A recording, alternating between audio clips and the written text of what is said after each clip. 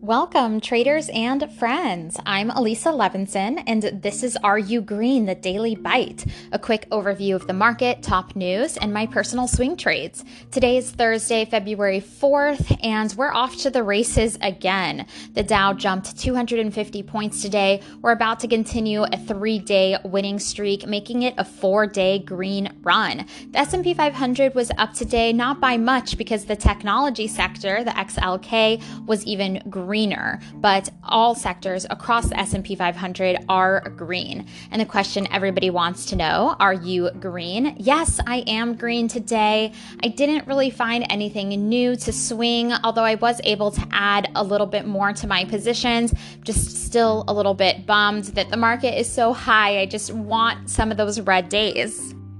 News today announced that Ford is cutting the F-150 truck production due to a semiconductor chips shortage. I wanted to report on this because I've been following the chip production for a few months now. I definitely recommend you go back and listen to an episode called Quad Witching Explained Chip News. It came out December 18th. So you can go back and listen to that episode. I talk a little bit more about Microsoft and Apple both getting into the chip production game, and that this news, sends people concerned. But overall, news like this is just showing the health of the market. A lot of people don't understand how important semiconductor chips are. They're in everything from ovens and household appliances to cars nowadays.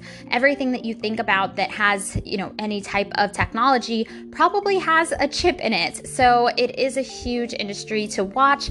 And again, it might be really worth your while to listen to Quad Witching Explained Chip News on December 18th. That's when it first came out, and you can hear a little bit more into this. But based on this news, I did go ahead and size in and bought a little bit more AMD. Then I got a chance to get a little bit of an update on vaccine distribution. News is breaking from vaccine sites around the country that are experiencing shortages of the vaccine. They finally have a lot of infrastructure in place, figuring out waiting times, facilities, even vaccinators, but they are waiting for these vaccines. It's really heartbreaking to see those extra freezing cold freezers empty and not have any vaccines in them. And so what I just wanted to report, because they weren't talking about this on those stories, is that production is happening. So you might see stories where it's just showing that there aren't vaccines, and yes, they are having a slight issue getting the vaccines out and perfecting the supply chain. But as we speak, right this second, they are working on vaccines and producing them. Not only the Pfizer and Moderna vaccine, but also Johnson & Johnson. So stay tuned and have, faith that the vaccine is coming. They are still hoping to hit the target of having about, I think it's 60 to 70% of the population vaccinated by the summer. So we'll just have to watch. Today in my personal trades, I did sell out the rest of my Starbucks. My average was around 98 and I sold today for 103.80. So it was over a 5-point gain there. And then Square is such a great example of why I love to size in and out.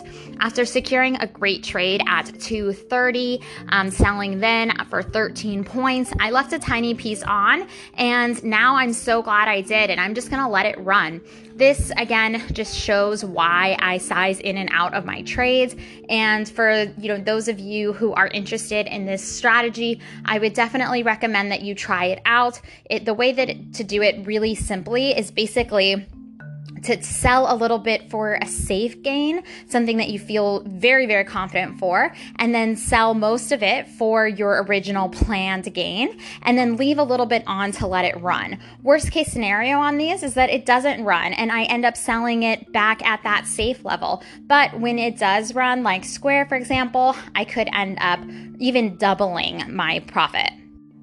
And the last buy I had today was with JKS. It is a solar name, and I feel very confident about these levels. My average is 63.90. My target isn't even until 67. And again, I'll probably hold on a good piece of this trade for even longer to let it run. So that's why I really wanted to size in more to the trade today.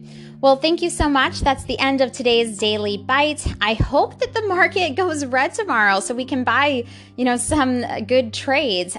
Usually Fridays end up going red because people are often selling the profits they've made from the week. So it can be a really good opportunity to buy, and keep that in mind. If you see your account go red tomorrow or some of these stocks drop, that's just because people are selling and taking their profits for over the weekend. But do not panic sell. It's something that I used to say all the time. I want to make sure my new listeners know. Do not panic sell. The panic sell is why a lot of times the market drops and then you miss out. And a few days later, even that same day, it bounces and you're like, oh man, why did I sell that? So keep that in mind. And the way to prevent a panic sell is actually to go ahead and plan your trade. Think about what happens if the market hits different levels. The more you plan, the more you're ready for what the market has to bring to you. So until then, make sure that you are planning your trade and trading your plan.